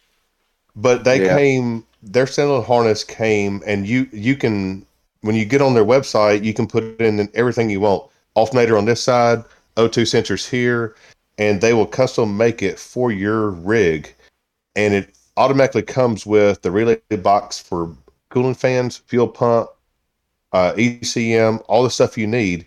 And all you got to do is basically hook up the power wire, and then you hook up one wire to your fuel pump, one wire to cooling fans, whatever. That company there is good, and the customer service is great. I had an it issue is. It with is current electric, and is they're an it American based company. They're not Chinese harnesses or nothing. They're made here. right? So I had an issue with terminals pushing out of my O2 sensor connector, and I called them, and the owner of the company just responded. Well, so excuse me, his email. He responded back, "I'm so sorry you're having a problem. I'm sending out extra terminals, extra connectors, blah blah." And I was like, "Well, I'm glad to know that y'all are taking care of me. I guess I should have told you about my alternator being on the passenger side versus the driver side." He goes, "Don't worry about that. I'm sending you an extension for that as well," and completely took care wow, of me, no charge. wow, that's awesome. So yeah, so there's definitely benefits going standalone if you can get a factory ECM, and there's probably more people out there that can tune with HP tuners than there is Holly. But not to say it's different, but Holly is set up for speed density. So I was running speed density on the Holly system, and on the GM, of course, I didn't do that. I ran with the regular mass airflow sensor, but so you can look at a lot of different things and the differences of those two systems, and I'm happy to have two O2 sensors versus a single wideband. I'm happy to have a mass airflow because now I can get trouble codes. The Holly Yeah, system, you don't have trouble codes. You've got like 4 or 5 little LEDs that blink at you, and they tell you if your cam sensor doesn't work, or your crank sensor doesn't work. They don't give you codes if you got a misfire or if you've got something that failed. So that's that And that's weird. that, yeah, I mean, Holly that, looks that at that's like also what, four sensors? pretty much knock Yeah, sensors, cam crank, and temp, coolant yeah. temp. There's not much to it. So also, once again, that's just me being old school as a tech and looking at scan tool data because I work on vehicles for a living versus the Holly system. I just wasn't a fan. It's just not my thing. yeah, but I can follow along, and it's good information for down the road. I don't foresee this happening all that quick. I've got other stuff that I need to do, like 35 spline outers and stickies and cool stuff first. And you know what? If I'm being honest, another 4 liters, what, $300? Yeah, but an LS is 600, so maybe not a Yeah, well, six liter, depending on but where you can you're get at. yeah. Then again, that was in the old market too. But Yeah, these Yeah, and people no, on it's our, still Facebook right around our now are 600. short, stupid. yeah, the Around here, short they're not block, too the bad. aluminum short block that's in Bart's Jeep was what, 500 or 550 or something like that. It's probably the most expensive 5.3 short block in Middle Tennessee, and we But found hey, it. you Jeez. gotta do what you gotta do to make it to the meet and beat, man. So That's right. Wow. Oh, that's what you Yeah, put in. Graham knows. That's the only LS you could find was 5 grand.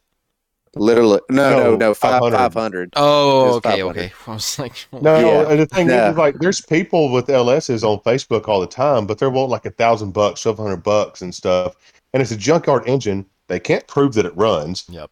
So it's like, why am I spending this on this shit? And you text them or you message them on Facebook, and it's like, hey man, you got a video of it running? No. Well, what's the mileage on it? Well, I don't I know. don't know. Well, I'm not paying you $1,200 for an engine that you don't even know anything about. I Mhm. mean, no, I'm good.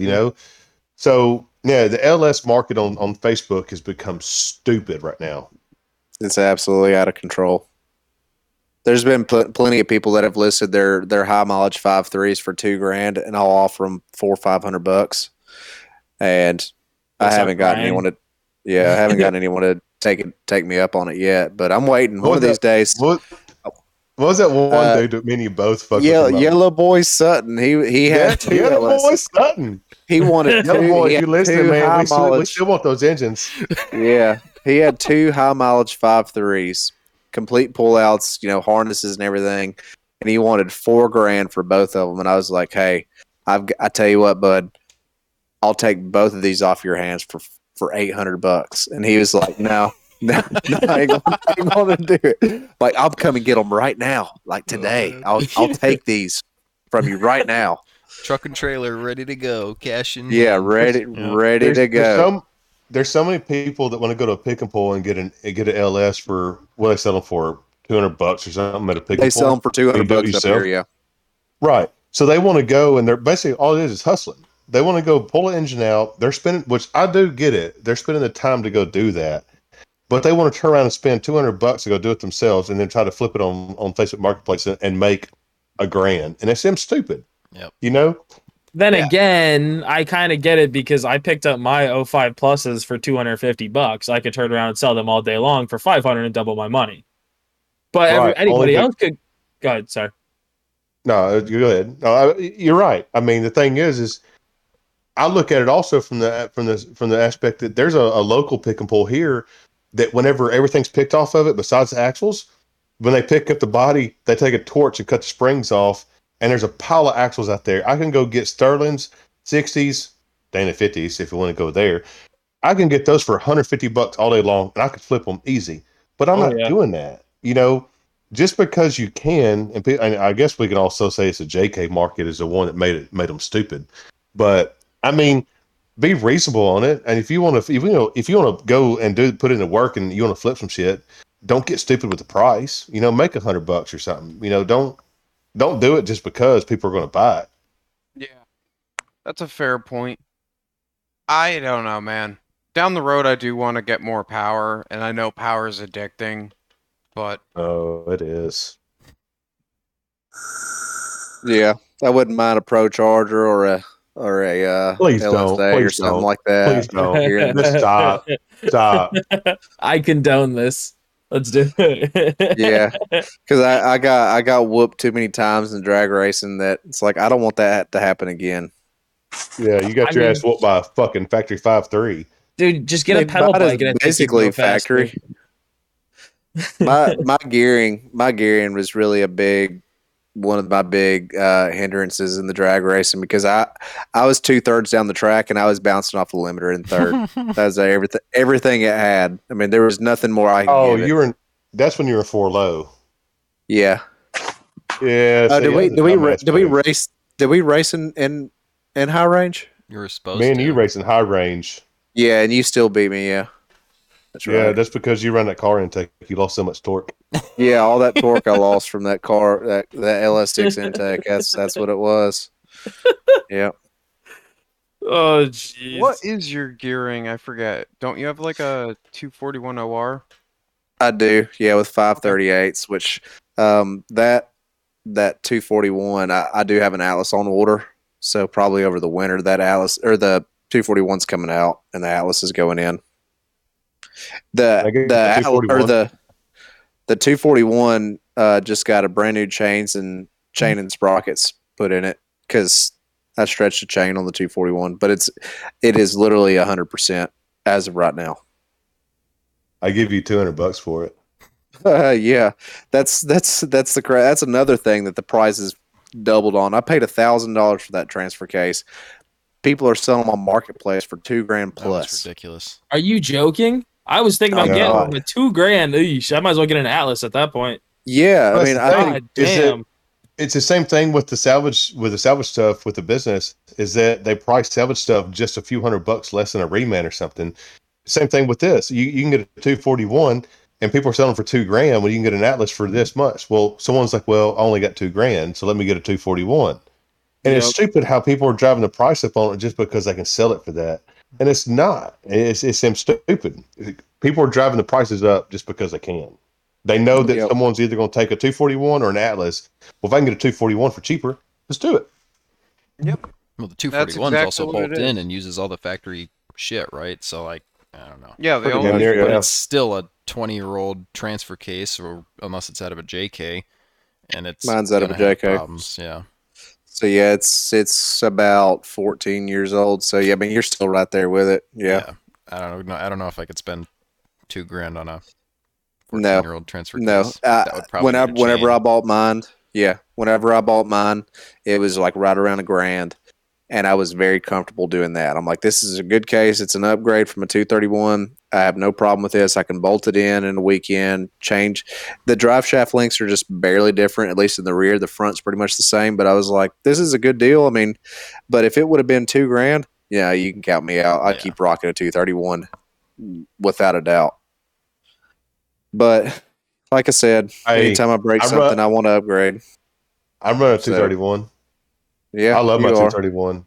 You ain't stretched the chain yet, but No, well, I did. Whenever I did the LS swap on the second engine, I was doing a burnout and something popped. So I did a fluid check on it, and the transfer case had metal all in it. So I pulled it out and couldn't find anything wrong. But I sourced another 231, got some parts out of it. I actually had what was the GM transfer case? The GM 241. the GM 241. So I got the 6 pinion planetary and stuff out of it and put it in my 231.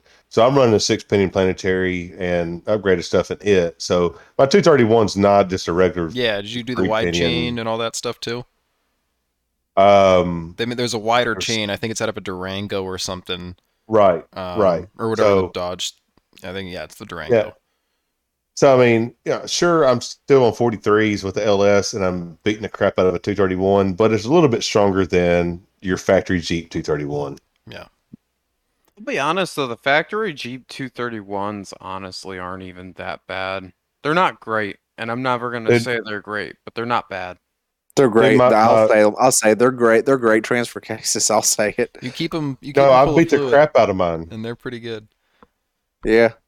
I've snapped the what was the weirdest one? I think it was when I snapped the front input setup. That was great, but you know, it cracked the case. The good part was there was another one sitting there for $120. So it was back up and running in less than a weekend. I mean, less than a day even. I think it was 6 hours on a trailer for me to swap that. Yeah. So, Surprised it even took you that long, really. we 6 were hours to do a transfer case. Is that what you just said? under Ducky, yeah. Was Ducky like Um, belly panned out or something that made it difficult? Ducky had that funky cross member that was a bitch to get aligned and pull off. Well, that's every cross member that comes out. But basically, it had a big old bar that reconnected back to the frame rail, and it took all kinds of getting two jacks under there to get it lined up, and we weren't racing. It was Kish and myself doing it. So, 6 hours while drinking beer and just casually doing it. Makes sense. Still feel like that's Yeah. way too much time. I don't know. Maybe that's just me. But goddamn. It's Yeah. a little long, but wrong tools. If you can't ton swap your junk in a day, then you're doing it Yeah, wrong. exactly. Come on, Luke. Yep. A month? Way too fucking long. Oh shit. So, Yeah, we're running on Uh, an hour and 30 if we want to start winding down. I don't know what you guys are thinking, but I'm good for whatever.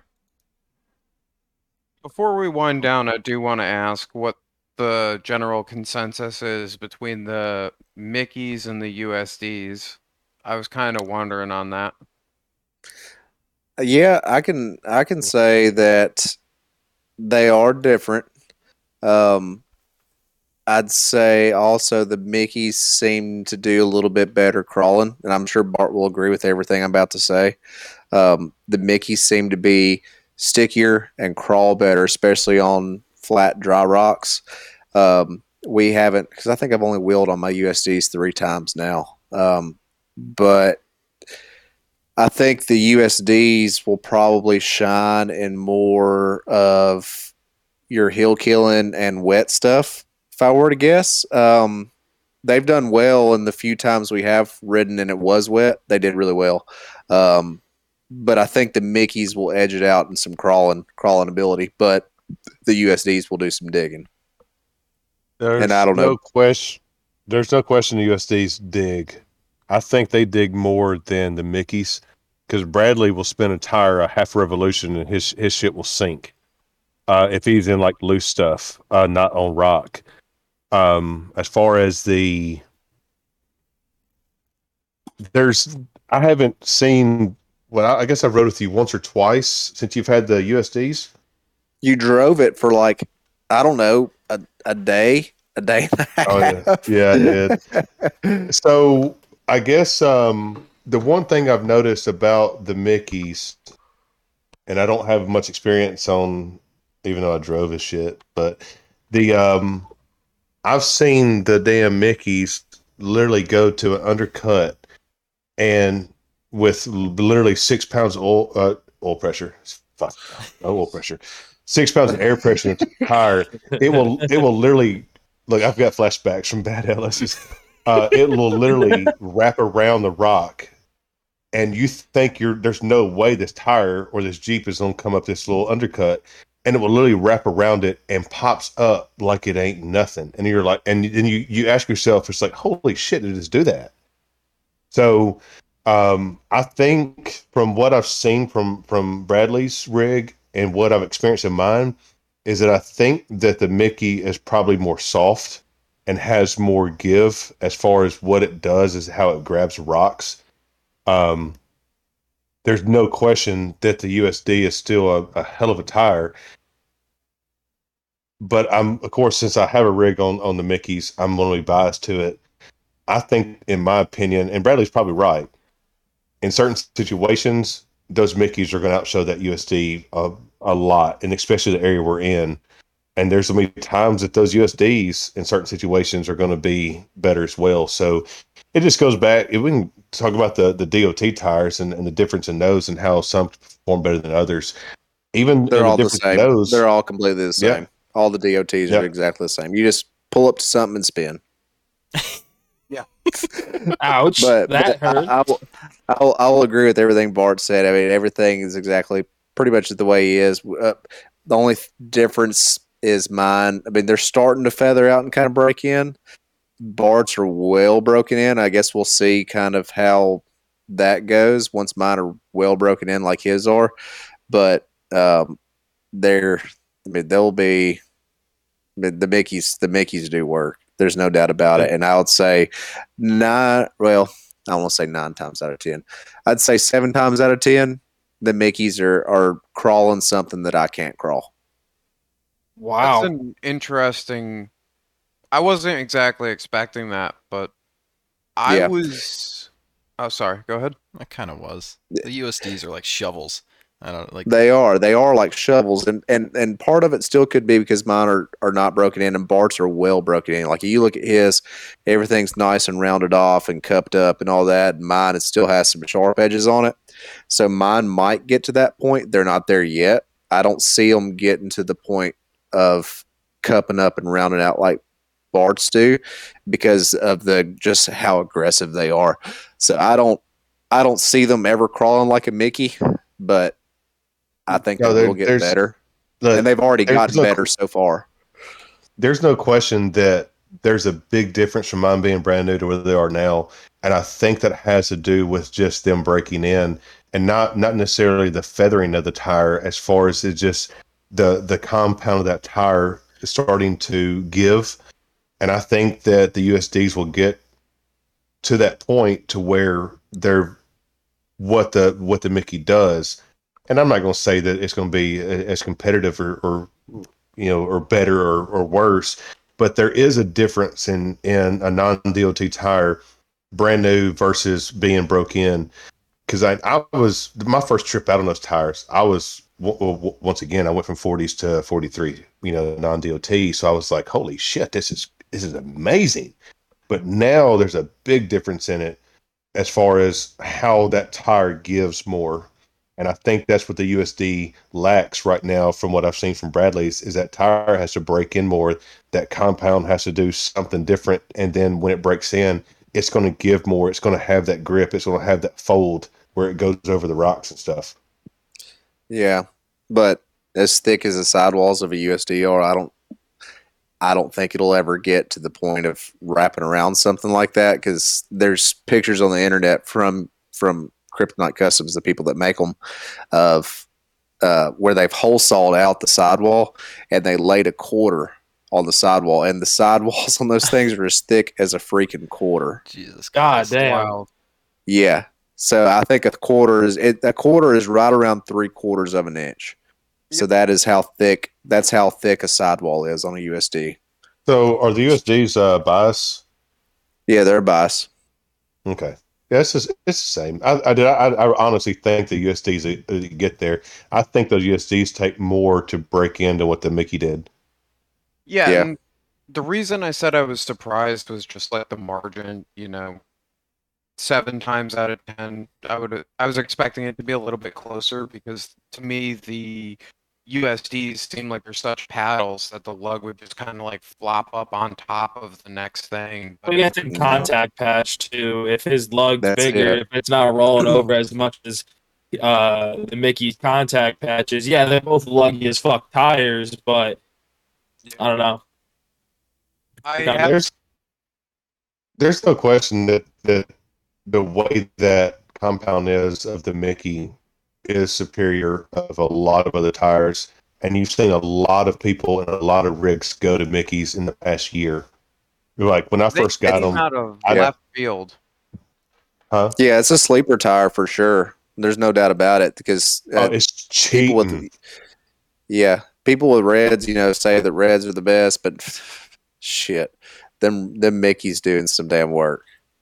The thing is, if you can keep your RPMs down just enough to get the tires to spin very slowly, and you're trying to cross something, and you don't want to act like D White and do dumb shit, you can actually just let the tire do work and work your steering wheel, and it's going to grab something and it just goes.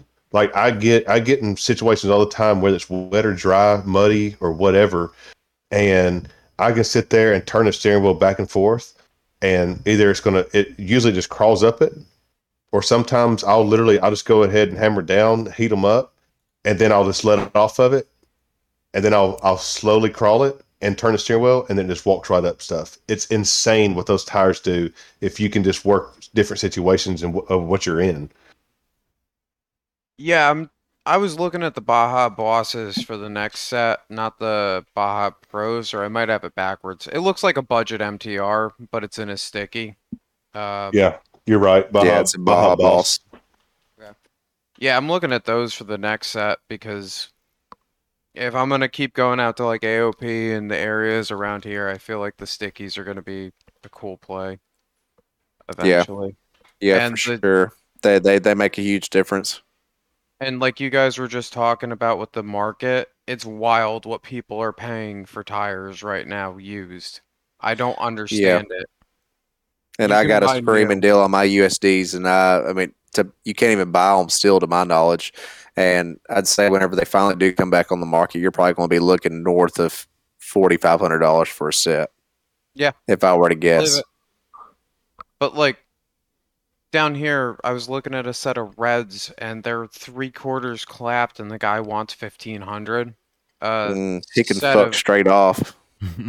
yeah, damn. a set of newer 37 Nittos got posted for like 16 and the listing's already down. Yeah. So something to think about for me down the road. I'm too much of an idiot to run reds. There's no, that just wouldn't, it wouldn't work with me.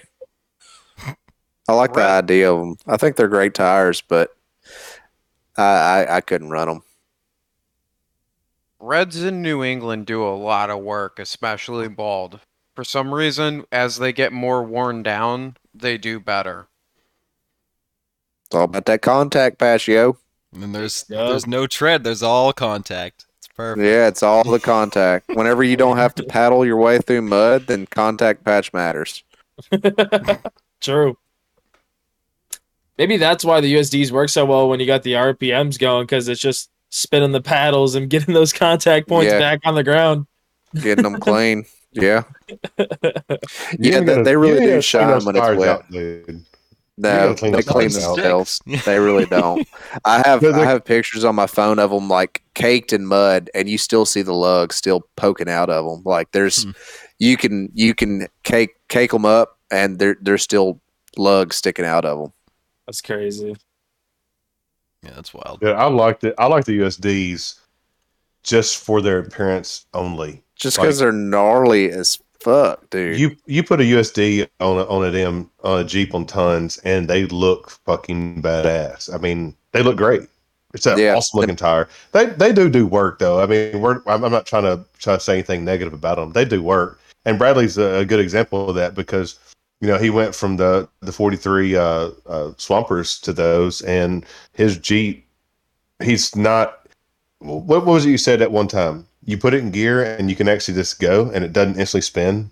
yeah, that's very So I true. mean, there's a big difference, in just whether you stop to help somebody and you may have been on a slick rock.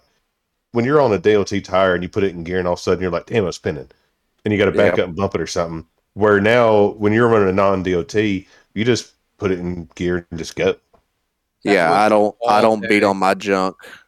I don't beat on my junk nearly as hard as I used to. You look at me, let's see, I guess 6 months ago, I was glowing the headers, acting a fool on 41. I mean, I had plenty of sodas at that point, but I had plenty of sodas at the meet and beat, and I was not having to beat on it the way I was on 41 that night. I mean, it was unreal. I mean, the difference is unreal. Damn. On Well, Saturday. Oh, go sorry. ahead. No, you're good. You're good. On Saturday, I went up to AOP, and we'll probably talk about it on another episode, but it was just constant back up, bump it, hit it in second gear, clutch dump it everywhere. It was a good time, but yeah, it'd be nice to put it in gear and have it just go up the hill.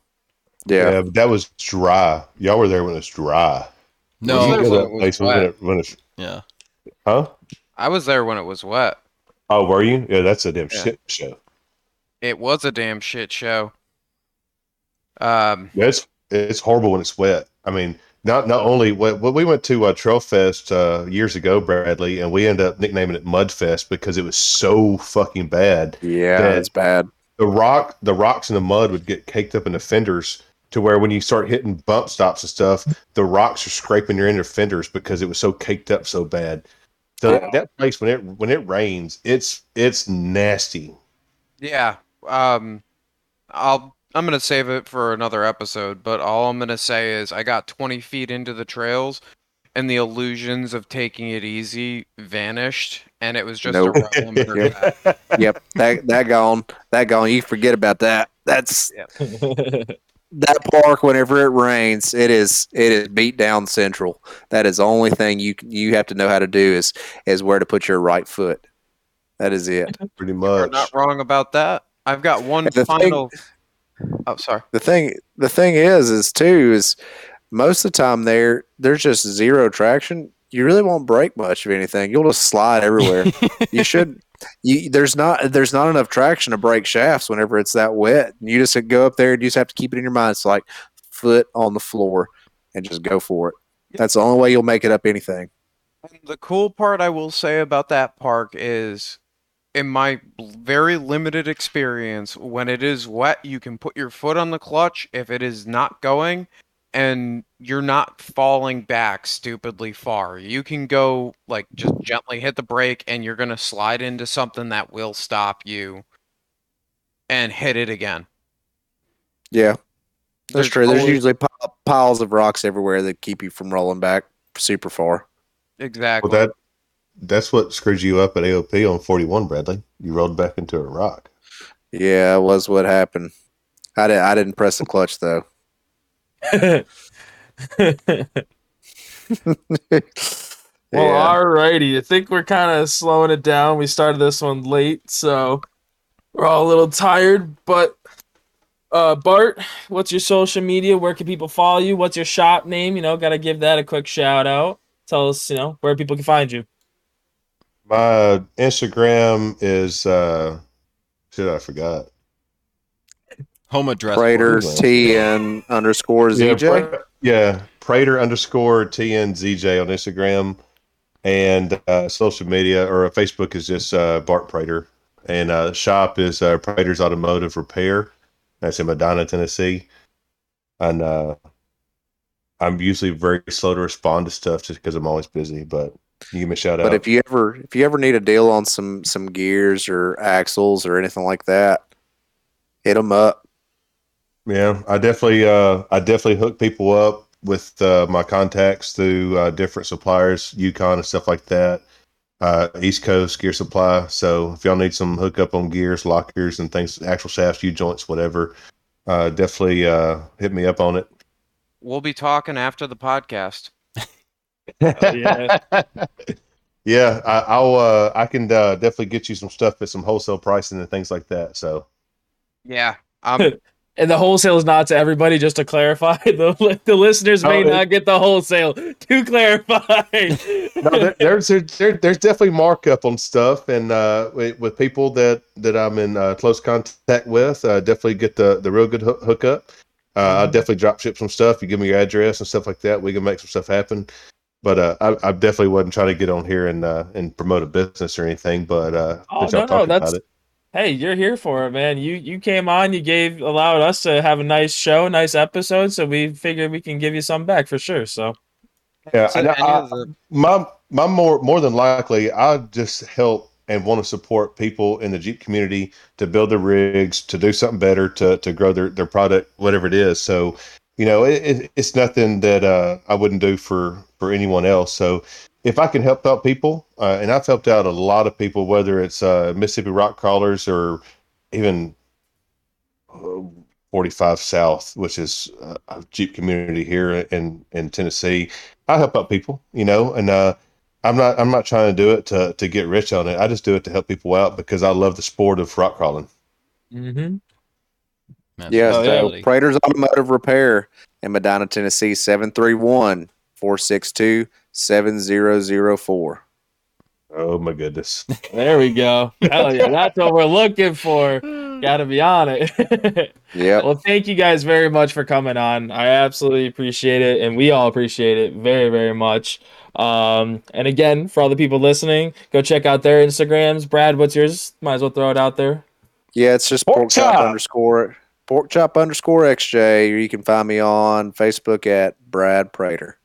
Well, go give those guys some love. Show us some love too. We've been slacking on our Instagram posts, and we do apologize that our podcasts have been going out pretty late. We suck ass at this, we're trying our best, but hopefully we get better one day. And Richie, let's close it out, buddy. What you got? Hey, real quick. Oh yeah. I wish I had more time to wheel with y'all when we were out there at AOP. Next Same time, I here. got to get with y'all more because I didn't get that much ride time with y'all. We I didn't wheel enjoyed that hanging much out with y'all tonight. in general, Well, honestly. I, I think that some of y'all had some breakage and we had trail ninjas and stuff, but I enjoyed meeting y'all, and we'll do it again. Yeah, no doubt. Labor Day No doubt weekend, about Roush Creek. Come to the Web Wheelers Ball. It's something that we don't really host it. It was a thing of just like some friends like getting together, but somehow the blue It's not an collar group kind event. of. It's not an event. I It's sort mean, of just it's a kind of slowly turned into an event. To be fair, But it's At this not an point, it event. is. It's just it's a meetup. That's the best you can call it. sounds like an event to me. I don't yeah, know. huh. The meet and greet was an event. Then that's what you're saying. It was a meetup. They had and like a people rode. raffle and shit and hot dogs and burgers. We don't even go that far. You're lucky if you get a granola Well bar. put together. I guarantee that we'll have beer for you, but that's about it. Tippy cow. Don't forget the tippy cow. Yeah, tippy cow. I'll bootleg some up there if I got to, I guess. Hell yeah. I'd never heard of that till I got talking with you guys and then down here. So definitely gonna have to bootleg some of that up. We Yeah, appreciate that. So, Richie, give us the closing out. What you got, buddy? Oh, caught him red-handed, not even talking. He's asleep. Anyway, he's asleep.